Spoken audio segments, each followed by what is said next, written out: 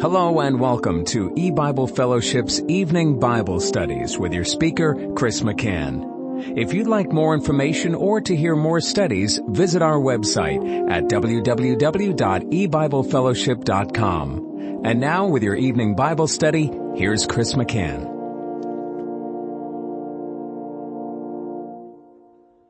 Good evening and welcome to E-Bible Fellowship's Bible study in the book of Genesis. Tonight is study number 29 of Genesis chapter 6. And we're reading verses 21 and 22. And take thou unto thee of all food that is eaten, and thou shalt gather it to thee, and it shall be for food for thee and for them. Thus did Noah according to all that God commanded him, so did he. In our last study, we saw how this food that God commanded Noah to take and to gather and to store on the ark was to be food for Noah and his family and for them, all of the animals. And that it represented God's spiritual nourishment that would identify after the tribulation with the feeding of sheep. And we saw how this point, or the point that this food was to be eaten, was not prior to the flood. As a matter of fact, what good would the food do if the food were gathered and eaten before the door of the ark shut, before the flood waters came? So, of course, it wasn't to be utilized then. It wasn't for that time. But the food that God commanded Noah to take aboard the ark was to be reserved. It was to be kept as a provision for the duration of the flood, for the time from the point of the shutting of the door until they would emerge out of the ark, and maybe even for a little while after that, because it would be a while before they could grow food. And so the storage of this food very much reminds us of another historical account in the book of Genesis, which is later on in the book. It's in Genesis chapter 41, when Pharaoh has dreamed a dream and no one could interpret it, but then it was told him that there was a young Hebrew man in prison who had the ability to interpret dreams. And so Joseph was called hastily out of the dungeon and came before Pharaoh and told Pharaoh that he could interpret his dream because God had given him that gift, and the interpretation would come from God. As part of the interpretation, Pharaoh's dream had to do with 7 fat cows followed by 7 skinny cows that devoured the 7 fat cows. And Pharaoh's dream also had to do with corn. 7 fat ears of corn and good, and 7 thin and awful ears of corn. Then the 7 thin ears of corn devoured the 7 fat ears of corn. Well, Joseph interpreted the dream by God's grace to Pharaoh that the 7 fat cows, well nourished, and the 7 full stalks of corn represented 7 years of plenty, 7 years of good concerning crops and harvest, and a time when the earth would produce abundantly, and they could just take the harvest by handfuls. There was so much. Followed by 7 years of famine. And then Joseph said this to Pharaoh in Genesis 41, beginning in verse 33. Now therefore let Pharaoh look out a man discreet and wise, and set him over the land of Egypt.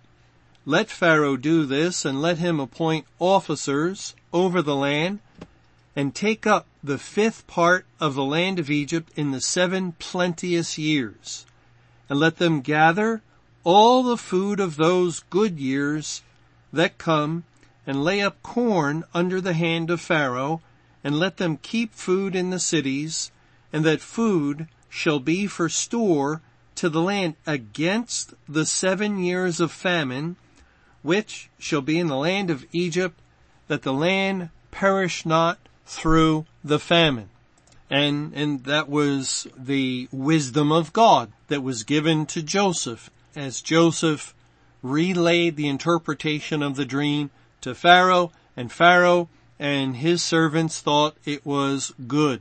And then there followed 7 years of great plenty throughout all the land of Egypt.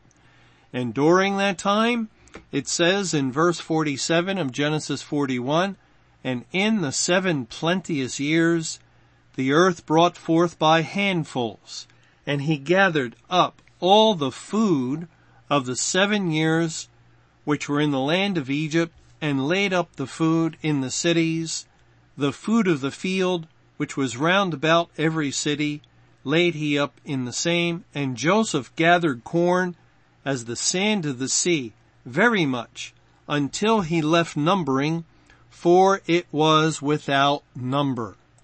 Okay, so for 7 years, they took a 5th and they began to store it up in storehouses in certain cities throughout the land of Egypt, and they didn't touch it.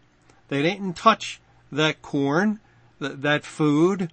It was kept in reserve, and they had no need to touch it because there was such an abundance of food during this first 7-year period. So it was fine with everyone. No one lacked any food at all. No one was going hungry in Egypt. The land was yielding tremendously.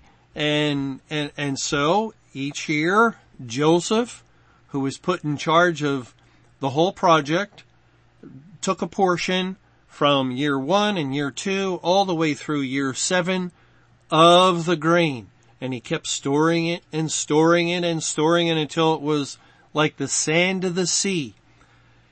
Yet, according to Pharaoh's dream, that really came from God, and according to the interpretation of Pharaoh's dream that God granted him, he knew that following the 7 years of plenty would come 7 years of famine.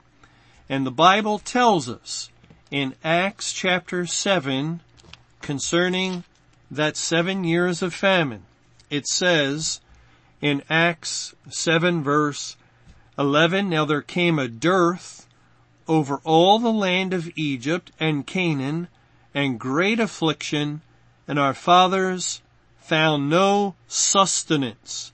But when Jacob heard that there was corn in Egypt, he sent out our fathers first, and at the second Joseph was made known to his brethren, and Joseph's kindred was made known unto Pharaoh. And so in verse 11 of Acts 7, it calls the dearth great affliction. And those two words in the Greek are megas, and you can hear the word mega, like megaphone, something that amplifies, something that is great. Megas thalipsis. Thalipsis is the word for tribulation. Those are the same two Greek words that we find in Matthew 24, where it speaks of great tribulation. There will be great tribulation such as there never was. And that great tribulation we have come to know, as God has opened up the information to us, was a 23-year period that began May 21, 1988 and continued for 23 full years until May 21, 2011. That was the period of great tribulation. And the 7 years of famine, great tribulation. So we know that the 7 years of famine that immediately followed the 7 years of plenty had to do with the great tribulation that comes upon the churches of the world itself at the end of time. In our day, we have actually gone through that period. And so we wonder, well, what are the 7 years of plenty? The 7 years of plenty would relate to the period when the Bible was being compiled, because the food of the 7 years of plenty relates or ties in or is a picture of the Word of God. And so God gave His Word from Moses. It started with Moses when they came out of Egypt, or actually before that, when he met the Lord in his time in the wilderness, and then was brought to Egypt to deliver them. So say about 1447 until the end of the first century, a period of over 1500 years, God was compiling His Word. And it was a bountiful time. And even after the Bible was completed, there was the opening of understanding to the New Testament churches and congregations, where they were granted greater insight than Old Testament Israel had had. The mystery of the Gentiles had been revealed to them. Many other things through Christ's parables had opened up understanding to a higher degree throughout the period of the church age. The church age was not a period of lacking blessing from the Word of God. No, the churches and congregations had the whole Bible and were given much truth throughout the entire 1955-year period of the church age, and they were blessed. And they came to understanding of certain doctrines like election or the Trinity, or things of that nature. They had understanding of the holiness of God, of that it was sola scriptura, the Bible alone, and so forth. And this was rich spiritual food. They had no need for information about the end of the church age or information concerning the mapping out of God's program of the Great Tribulation and the latter rain and Judgment Day itself, because it was not for them. They had plenty, they had sufficient, as their focus was to be on bringing the Word of God to the nations, spreading the Bible to the four corners of the earth, and ministering to the elect, that 144,000, the first fruits unto God that would come in to the churches and congregations. And all that was done. So the church age was not a period of famine. It was a period of rain, early rain, and a period of fruit, the first fruits. And the Word of God spread across the face of the earth in a tremendous way. It really was a time of great plenty, or a continuance of the time of great plenty from the point of the Bible's compilation until finally, though, in 1988, the day before Pentecost, May 21, God brought an end to the church age, and a grievous famine of 2,300 days occurred. The Holy Spirit came out of the midst of the church, and there was not yet any program of evangelizing the earth with the latter rain. It was terrible, where it was a time wherein virtually no one was being saved, and that agrees and matches with the 7 years of famine. And remember with Pharaoh's dream, when the 7 starving cows would swallow up the 7 fat cows, and the 7 thin ears would swallow up the 7 fat ears, they would be no better. So you couldn't know that they had just swallowed up the cows or swallowed up those good ears of corn. And then the interpretation was that the years of plenty would be forgotten because of how grievous the famine would be. And that's exactly what happened, beginning with the judgment on the churches and the beginning of the Great Tribulation. The time of plenteousness that was almost in effect for 2,000 years in all the churches of the world was quickly forgotten, because the moment the Holy Spirit departed out of the midst of the church and the abomination of desolation came in and was established, well, from that point there was this awful, terrible famine, and it caused us to forget any good that had been for century after century after century prior, for again 2 millennium.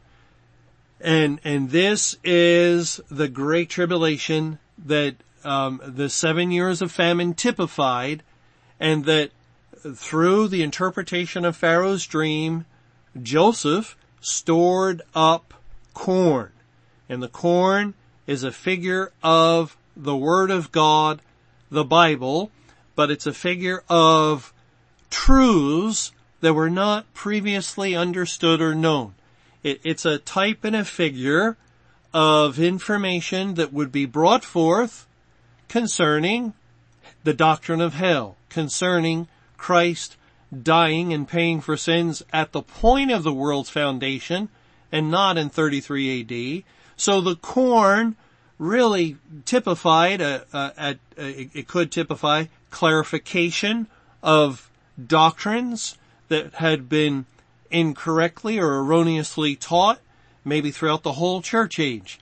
And it had to do with the bringing forth of doctrines like the end of the church age and the command to come out of the churches and congregations and to leave the church and go into the world.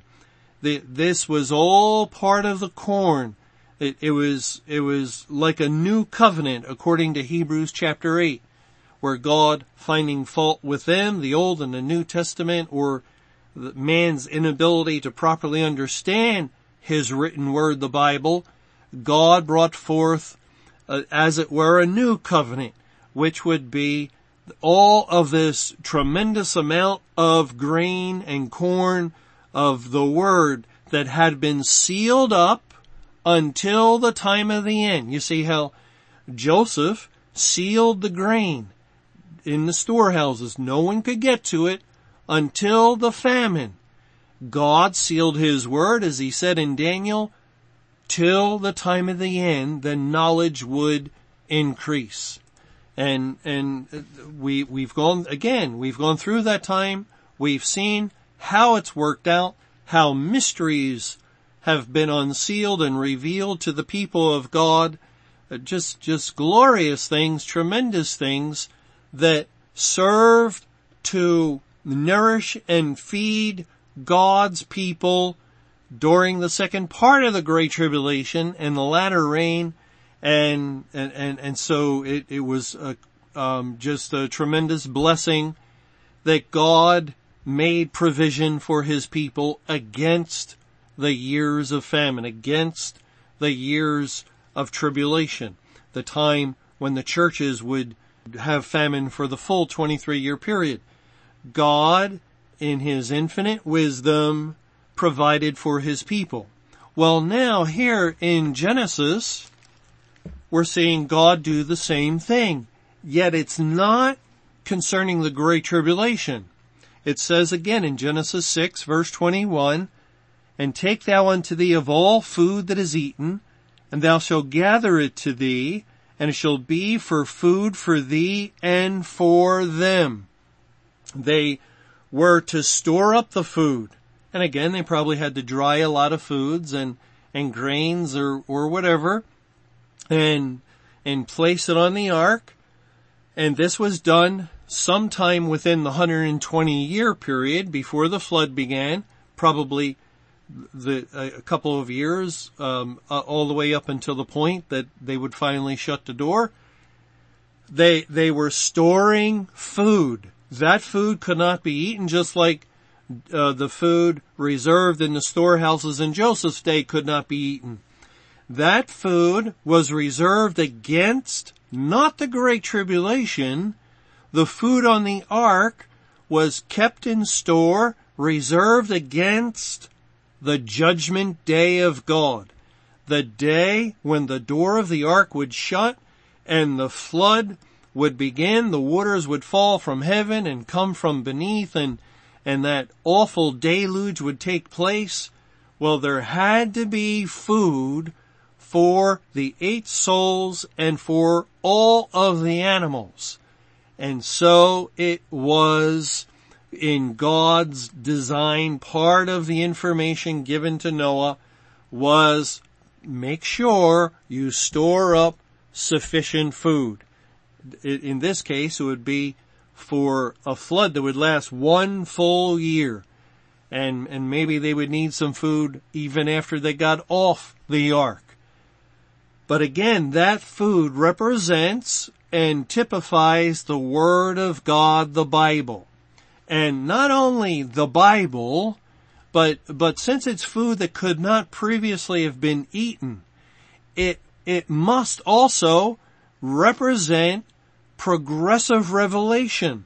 That is, God continuing what He began at the beginning of the Great Tribulation, the unsealing of His Word, and the bringing forth of understanding to His people concerning many doctrines, many things that the Bible spoke about, very major things.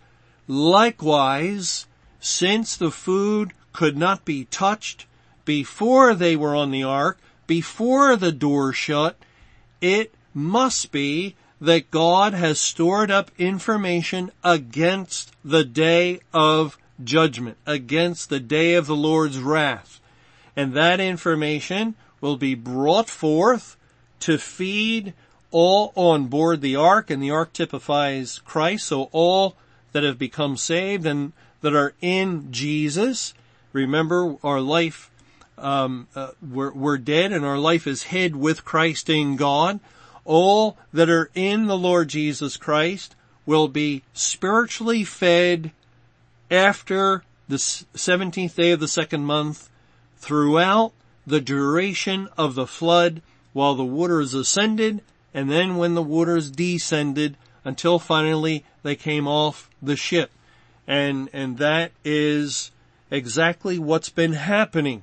We've learned, for instance, since May 21, 2011, that God has brought to pass a spiritual judgment that is exactly like the judgment that was on the churches. The cup of God's wrath identifies with a spiritual outpouring of punishment upon the inhabitants of the earth. We didn't know that previously. We thought it would be a physical manifestation, a physical judgment for 5 months. We've also learned many things concerning the elect's role in the judgment, that we are left, we're not raptured out of the world, and that we remain on the earth to go through this time. And while we're here, we're being severely tried and tested. And we are also appearing before the judgment seat of Christ. And that is something, yes, that maybe some theologians within the churches have said that we must appear, but their idea was before the great white throne in heaven, and we come forth, and it was all misconstrued and misunderstood. But now we realize it means that we are going through the judgment as the world is being judged, and therefore making an appearance or making manifest the judgment that we have already been judged in the person of the Lord Jesus Christ from the foundation of the world. And what will complete the manifestation of that judgment is are endurance until the end, because only the ones that are saved, only the ones that have no sin upon them, will endure to the end. So we have learned that God's elect, the body of Christ, are filling up his suffering by following his example as Jesus went through a demonstration, his life a tableau, and finally going to the cross. So too are God's people following that example and appearing before the judgment seat of God. And just as Jesus had no sin upon him when he made those things manifest that he had done from the world's foundation, so also God's elect bear no sin as we are going through this period of time. And then as Jesus was lifted up at the foundation of the world and even after his manifestation, he resurrected. Likewise, the people of God will resurrect because they have no sin upon them at the completion of this time. And so this is a major doctrine we now understand we have never previously understood. No one has understood what 2 Corinthians 5 verse 10 meant when it said that we must all appear before the judgment seat of Christ. No one has previously understood it because, well, it was sealed up. It was provision, food reserved against the day of judgment that was to be kept for those on board the ark while they went through the flood. Now there's other information concerning the baptism that we're being baptized with and drinking of the cup as Christ drank that all fits in with that again we now have a proper understanding of. And there's also the fact that we have learned that on May 21, 2011, Satan was deposed and the Lord Jesus Christ is reigning, ruling with a rod of iron, ruling the nations.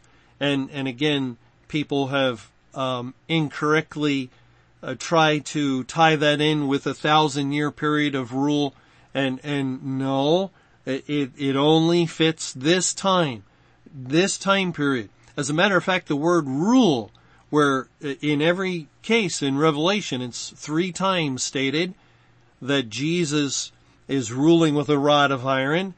The Greek word translated as rule is the same word as feed, where Christ says once out of the 3 times, feed my sheep. It's the same word, rule. So the Lord Jesus Christ is ruling or feeding with a rod of iron.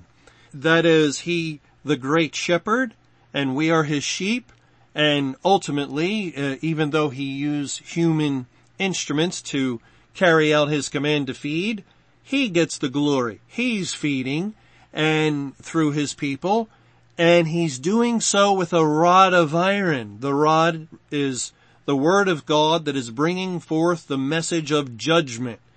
This message of judgment feeds the people of God. It is Christ's rule, and it is the manner in which he feeds his sheep. Thanks for joining us for eBible Fellowship's Evening Bible Studies. You can hear these studies Monday through Friday over Paltalk, Skype, eBible Fellowship's webcast audio, or over your phone. For more information or to hear other studies, visit www.ebiblefellowship.com. Until our next study, may the Lord's perfect will be done.